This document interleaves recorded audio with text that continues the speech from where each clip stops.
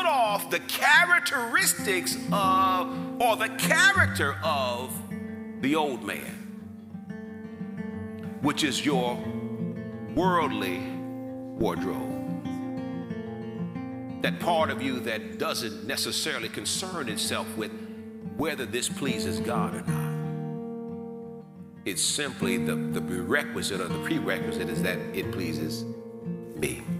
Our main focus and concern should be pleasing God. In turn, He will give us the desires of our heart if it's in His will. Pastor Martin has a word from Colossians chapter 3, verses 12 through 17, in the All for the Glory of God series. Today's message is a life lived in purpose. We've established over the first few weeks the fact that there is purpose in each one of us as members of the body of Christ, and ultimately that every part of God's creation, because all things were made by Christ and through Him, but also for Him. And that ultimately every person, every part of God's creation find its true sense of purpose in Christ Jesus. And therefore, since we've now come into the knowledge of Christ and embraced Him and accepted Him as our Lord and as our Savior, then we now are charged with the responsibility of understanding that we have purpose in Him, that there's a purpose that God wants to fulfill that only you can fulfill, because He describes His church, the makeup or the composition of His body, as the body of Christ. And then when we take, for an example, the human body, we understand that every part of the human body has a distinct and unique purpose that it fulfills.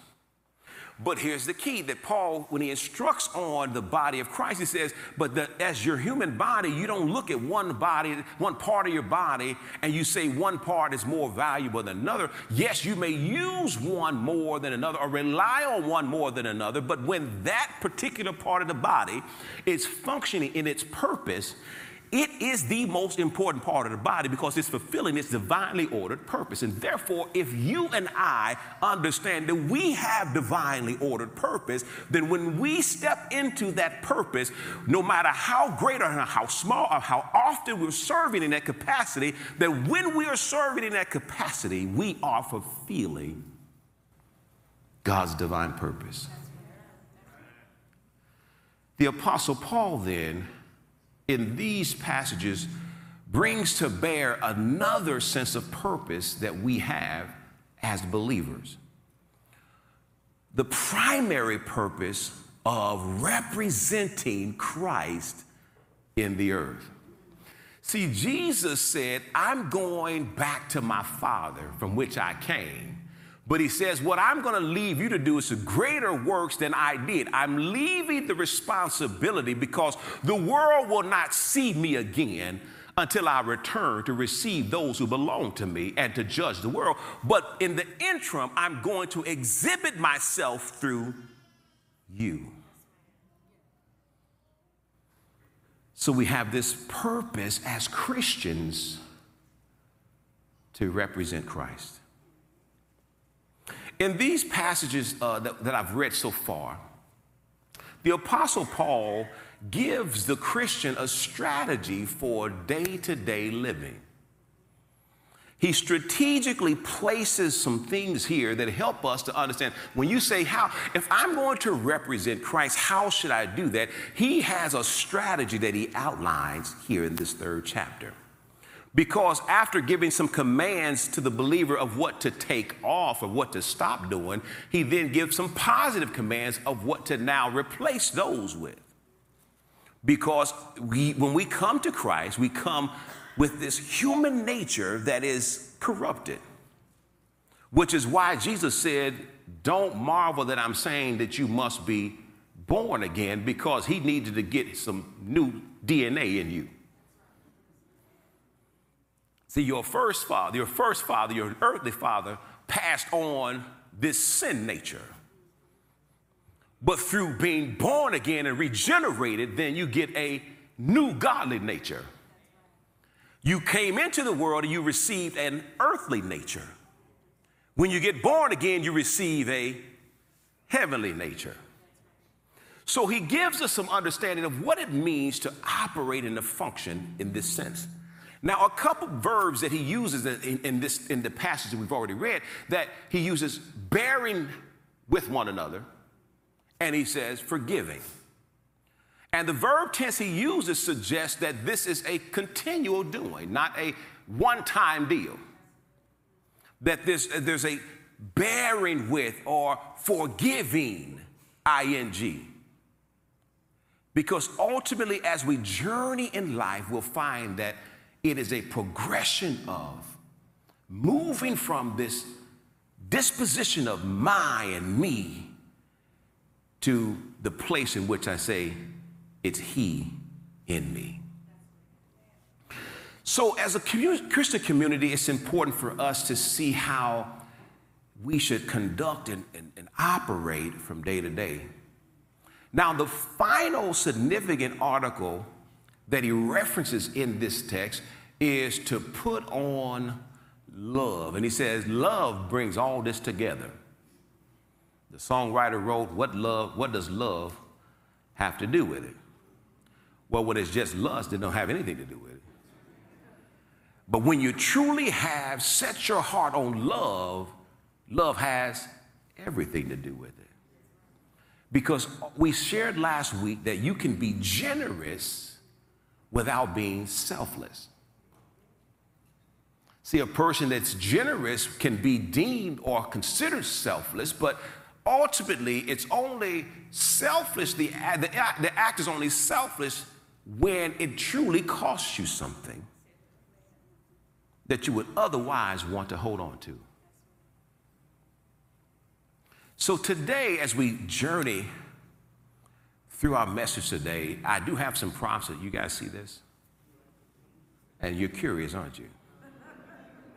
Pastor Martin going to have us do his dry cleaning. It'll be relevant in just a few moments, amen?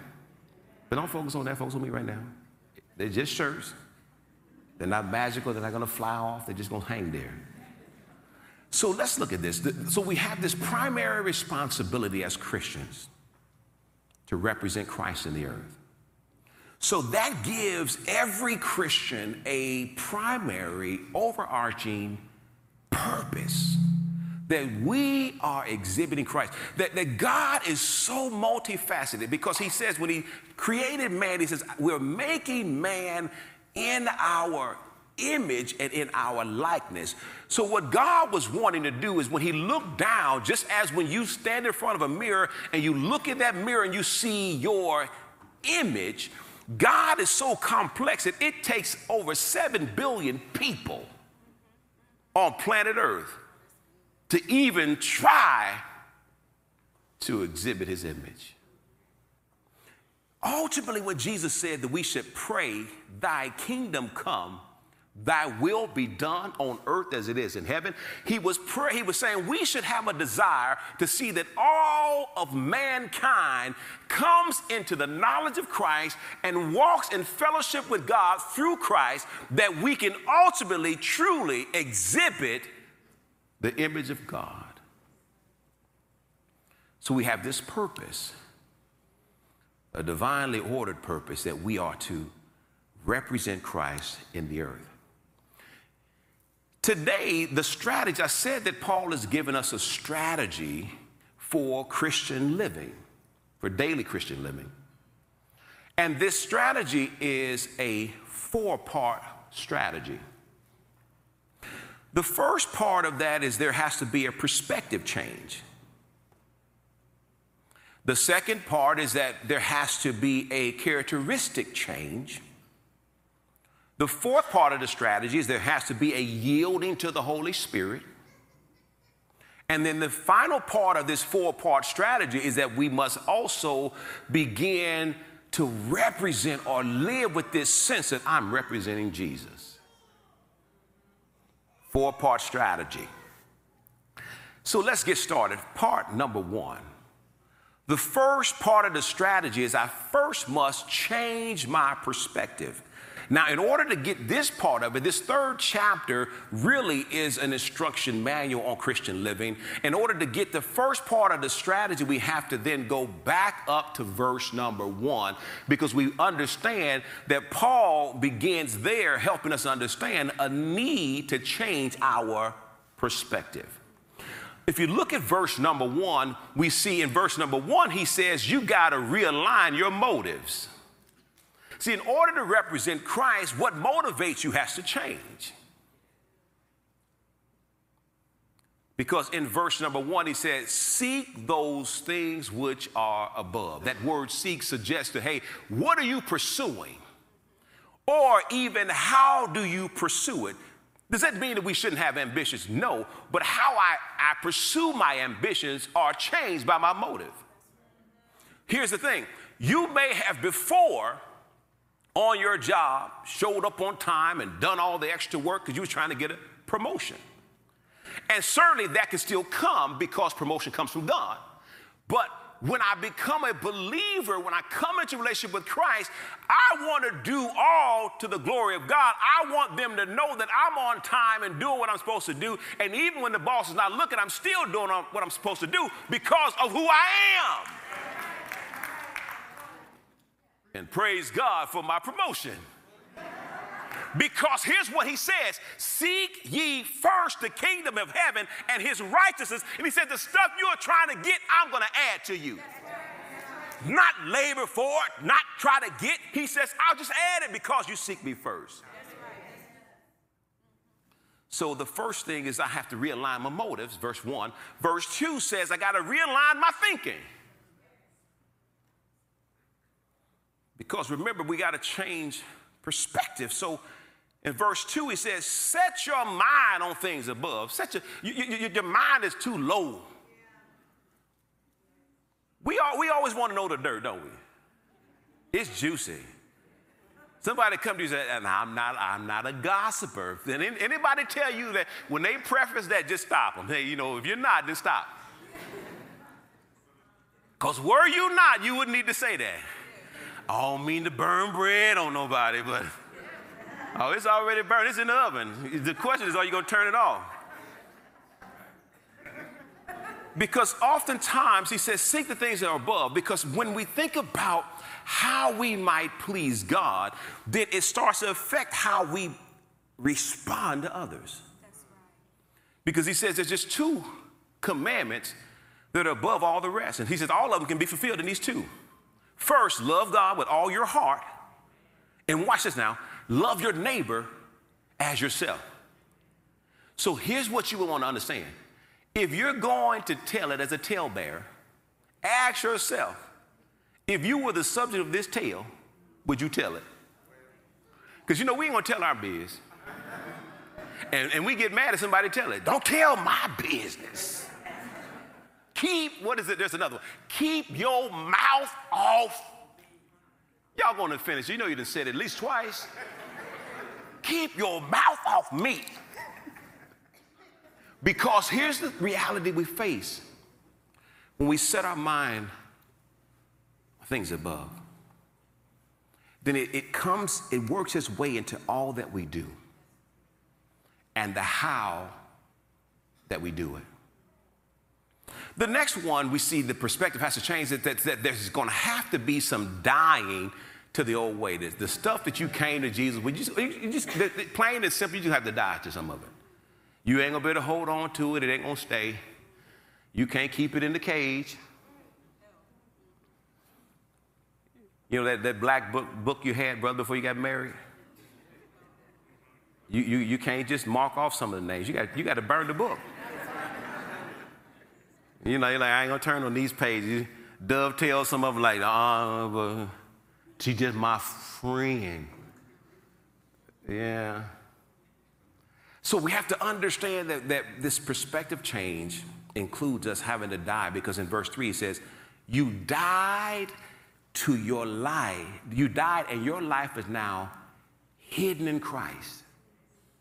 That and what Paul means by that hidden in Christ means that when people see you, they shouldn't see so much of what you used to be that they can't see the Christ that you're striving to be like. I'm going to say it again. That now that you've come into Christ, there's some of that stuff still there, but when they see you, they shouldn't see so much of what you used to be that they cannot see the new you that God is trying to put on display. Because dead stuff you bury. It's interesting because it used to be black books, but you got Facebook and Instagram. Let me tell you this quick story. My uncle, who's gone on to be with the Lord, he died in December. And at 77 years old, 75 years old, Sister Linda, he got an inbox from somebody from his teenage years. His name was George, like mine. He said, "Hey, George, how you doing?" It's 70. The black book ain't going away. Hey, who? He let my aunt see it. She's like, he doing fine, been married 50 years.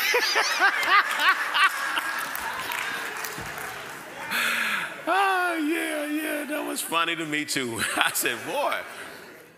So that some things just have to die. But then there's also another thing that he says, and I want to use the NIV to describe this one because in the next verse, verse 5, he says, put to death. You got to put to death these old desires. He says, put to death, therefore, whatever belongs to your earthly nature. Sexual immorality, impurity, lust, evil desires, and greed, which is idolatry.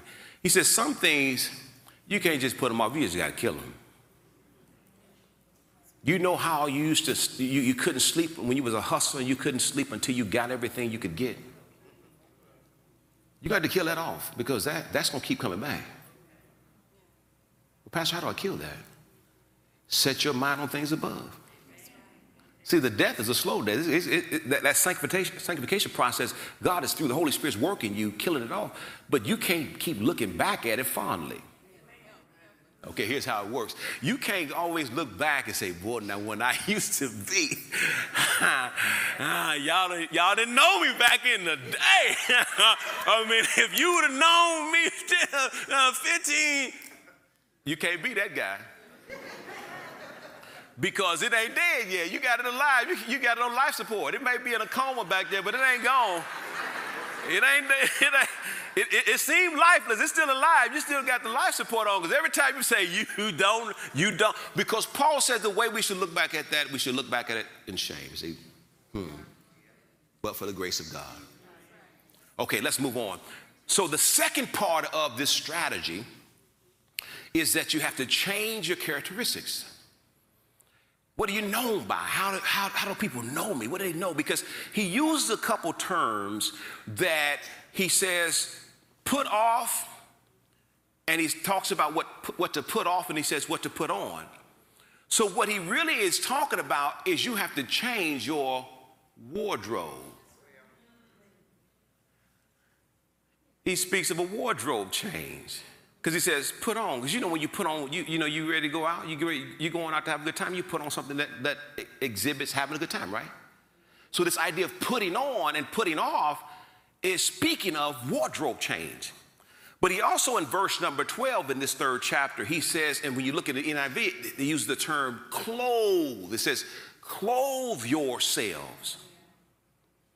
So now we understand he's talking about a wardrobe change. Because when he says put off, he says put off the characteristics of, or the character of the old man, which is your worldly wardrobe. That part of you that doesn't necessarily concern itself with whether this pleases God or not. It's simply the prerequisite or the prerequisite is that it pleases me. Look at verse 8 and 9. Here's what he says, but now you yourselves are to put off all these: anger, wrath or rage, malice or malicious behaviors, blasphemy. We say, well, Lord, Pastor, I don't say that against God. But in that word is also the word slander. Slanderizing. We sing about somebody that slanderized our name. Scandalize my name. Slander. Here's one. Filthy language out of your mouth.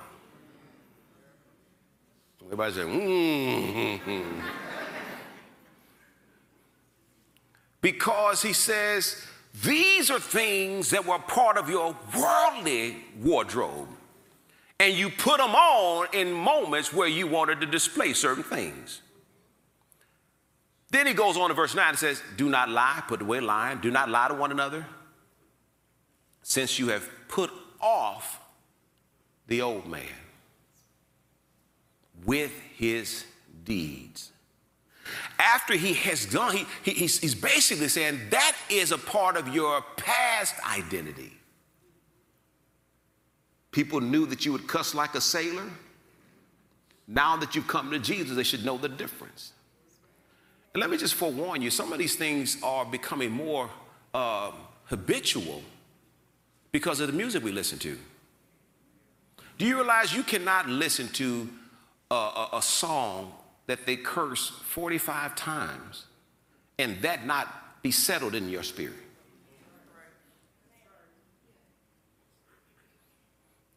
Had a young lady before, this is before my wife, before my jewel came along, I was out on a date. We watching a movie. She said, oh, shh.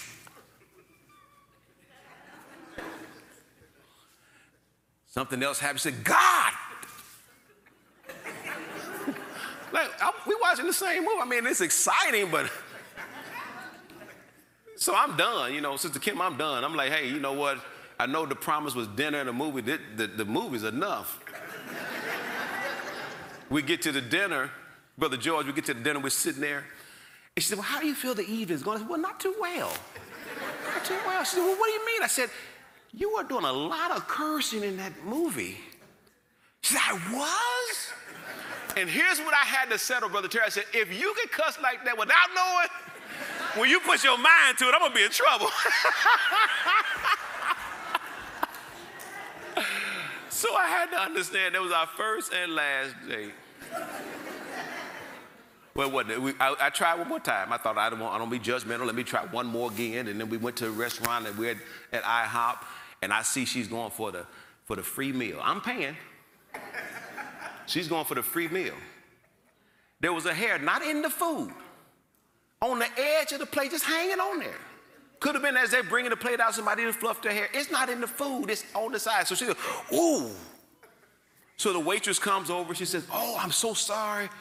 Can I see the manager? I said, we don't need the manager for this. She gonna try to work it out. I mean, no, I want to see the manager. I said, please. Because they need to give us this free. I said, please don't. She goes in and she gets it going, and it was a $16 plate. Then when she sat back proudly when they said, well, we'll just give you the meal for free. I said,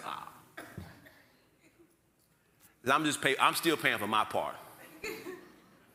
So that wasn't the second. That was the first. We did the second, and that was it. But I was done at that point. I mean, I ain't gonna. You got to tell me twice, Jesus.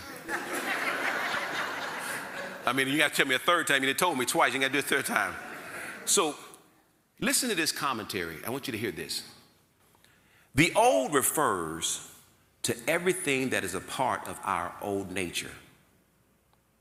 Natural pride, love of sin, reliance on works, and our former opinions, habits, and passions. Most significantly, what we loved has passed away, especially the supreme love of self with its self-righteousness, its self-promotion, and its self-justification. The new creature looks outwardly toward Christ instead of inwardly toward self. This idea of this new man, that I'm not looking and relying on me, I'm looking outward towards Christ and what he makes me. Let me run along real quick because I want to get to this. I know y'all curious. Let me get to it. Then he says, put on clothe yourself with the characteristics of the new man. In verse number 10, he says, and have put on the new man who is renewed in knowledge according to the image of him who created him. Said, hey, we are now renewed in our understanding of who we are based upon who Christ is and what he's done in us and what he desires to do through us. This represents our Christian wardrobe, because in Colossians chapter 3 and verse 12 through 14, I'm going to read it in the NIV. Here's what it says. Therefore, as God's chosen people, holy and dearly loved, clothe yourselves with compassion or tender mercy, kindness, humility, gentleness, patience. Bear with each other and forgive one another. If any of you have a grievance against someone, forgive as the Lord forgave you. And then he says, but above all of these things, in verse 14, above all or over all these virtues, put on love, which binds them all together in perfect unity. So we talked about this sense of two wardrobes. This represents my wardrobe before I came to Christ. So based upon my disposition at that time, there are moments that I would put on wrath, become so rageful and so upset that I'm out of control. That and understand, getting upset or getting angry is a part of it's an emotion. It's a part of who you are as a human being. But the question is what I do after I get upset. Then there are times where I may say things that dishonor God, but I may also say things that are dishonoring about others, slanderous. So ultimately, this is my wardrobe before I come to Jesus. And some of us, we can say that, hey, I was one of the best at one of these. Oh, I could put a lie together in a heartbeat.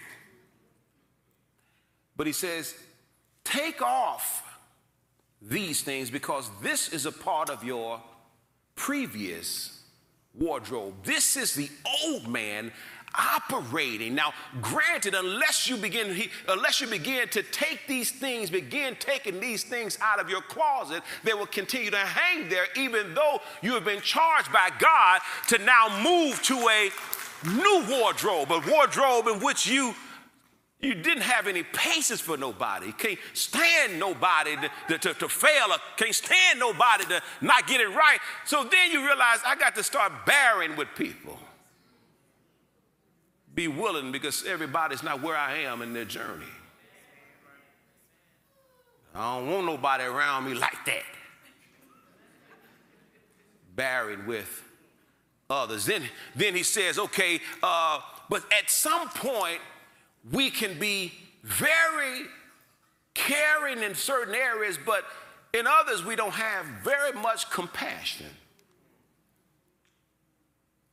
Because I'm mostly concerned about how it made me feel, but not how it makes them feel.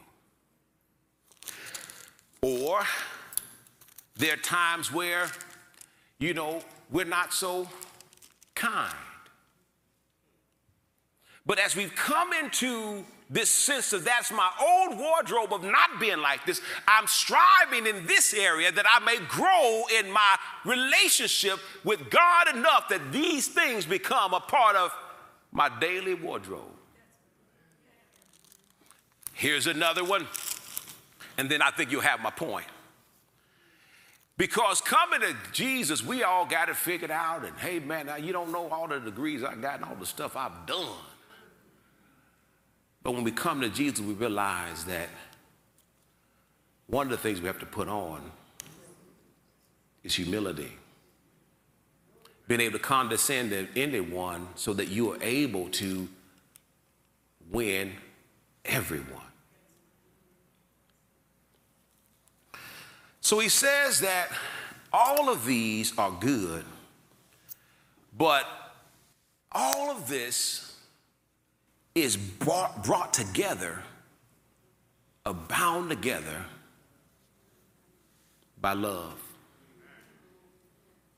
My love for God and my love for my neighbors.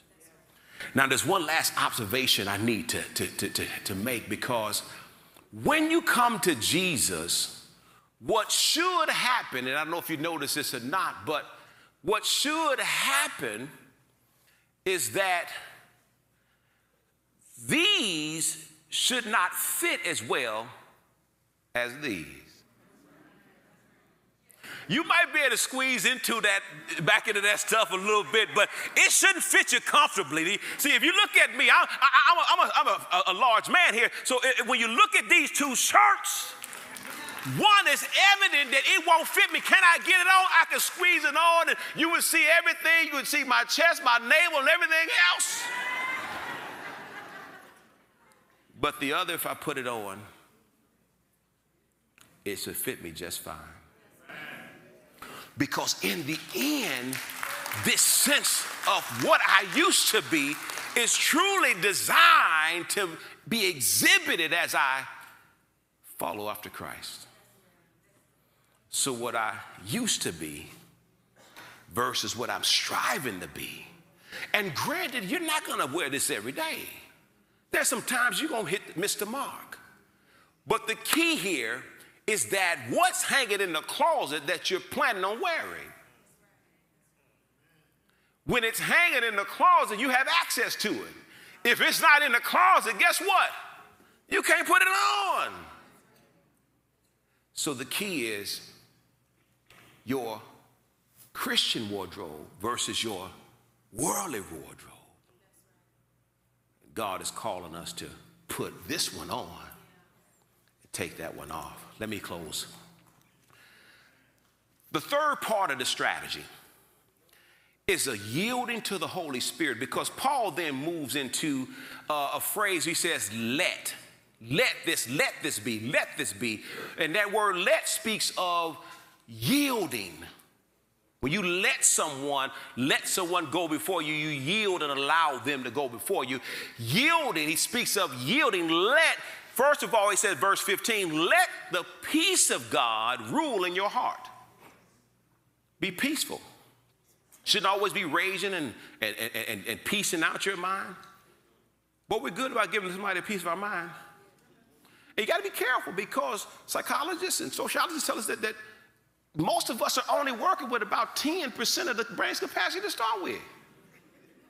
And here you are out there trying to piece it away. You better be careful. You're going to be walking around here like, I don't know what I'm doing. I done pieced out so much mind, I'm down to 4%. So he says, let God's peace rule in your heart. The next one he says, let the word of Christ, verse 16, dwell in you richly. He said, let the word of God dwell in such a way, because here's what you have to understand. The Holy Spirit can only bring back to your remembrance what you put in. You can't just say, God, give me, what's that scripture? He can't bring it back if it's not in there. But as you allow the word of God to dwell in you richly, when the moment comes where you're needing to put on one of these, the Holy Spirit has something to work with. I was at the gas station. And so, the way the pumps were set up, I pulled up to the first one. And it's a courtesy to pull it to the next one, because this is the available pump. I pull up here. So the guy pull up by me, he land on his horn. He's just waving for me to move to the next one. And I'm thinking to myself, why don't you pull around? So when he says that, he said, I said, man. My wife said, In that moment, through the way of my wife, the Holy Spirit said, I said, you know what? So here's what happens. I go ahead and move, and as I'm going around to the pump, I forgot I got on my license plate that I'm a Christian. He wouldn't have saw it. I was like, hey, man. But by me doing that, when he got out of his car, I was able to speak to him. Hey, how you doing, brother? You okay? Having a good day? I said, thank you, Lord. He said, what church that guy goes to? So let the word of God dwell richly, because even as she says, the Holy Spirit says, you know, what does the Bible say? Let no evil communication proceed from your mouth. Now, I'm going to tell you, I wasn't going to cuss him out, but I could have said something evil to him in that moment. So the word of God comes back to me. And then how do we allow it to, how do we allow it to dwell in us richly? Through teaching. He says through psalms and through teaching, through admonishing one another in psalms and hymns and spiritual songs. So the way that we're able to allow the word of God to dwell in us richly is through word and teaching and worship. As you gather and as you are here, the worship and the songs are going forth, and as you hear lyrics in a song that relate to a passage of scripture, it reminds us.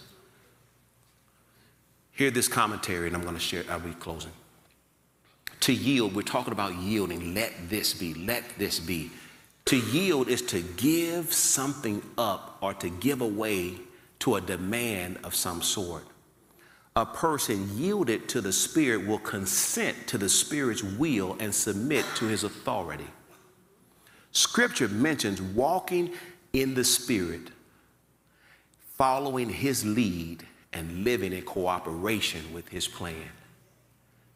So when we think about what it means to yield, that I live in cooperation with the Holy Spirit, we oftentimes will say this, and I've said this before, we'll say, hey, something told me. No, if it's telling you to do what's right versus what was wrong, it ain't a something.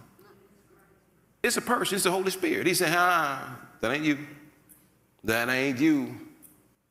Because I could have said to my wife, hey, who will tell me what to do? I mean, don't be shushing me. The Holy Spirit said, no. Let that go. The final part of this commentary says this. The scripture also mentions being filled with the Spirit, being fully surrendered to him and functioning in his power and freedom. Both walking in and being filled with the Spirit necessitates yielding to his control. That you have the right to say and do whatever you choose, but because you know that the Holy Spirit is in you, helping you to not do that, but this.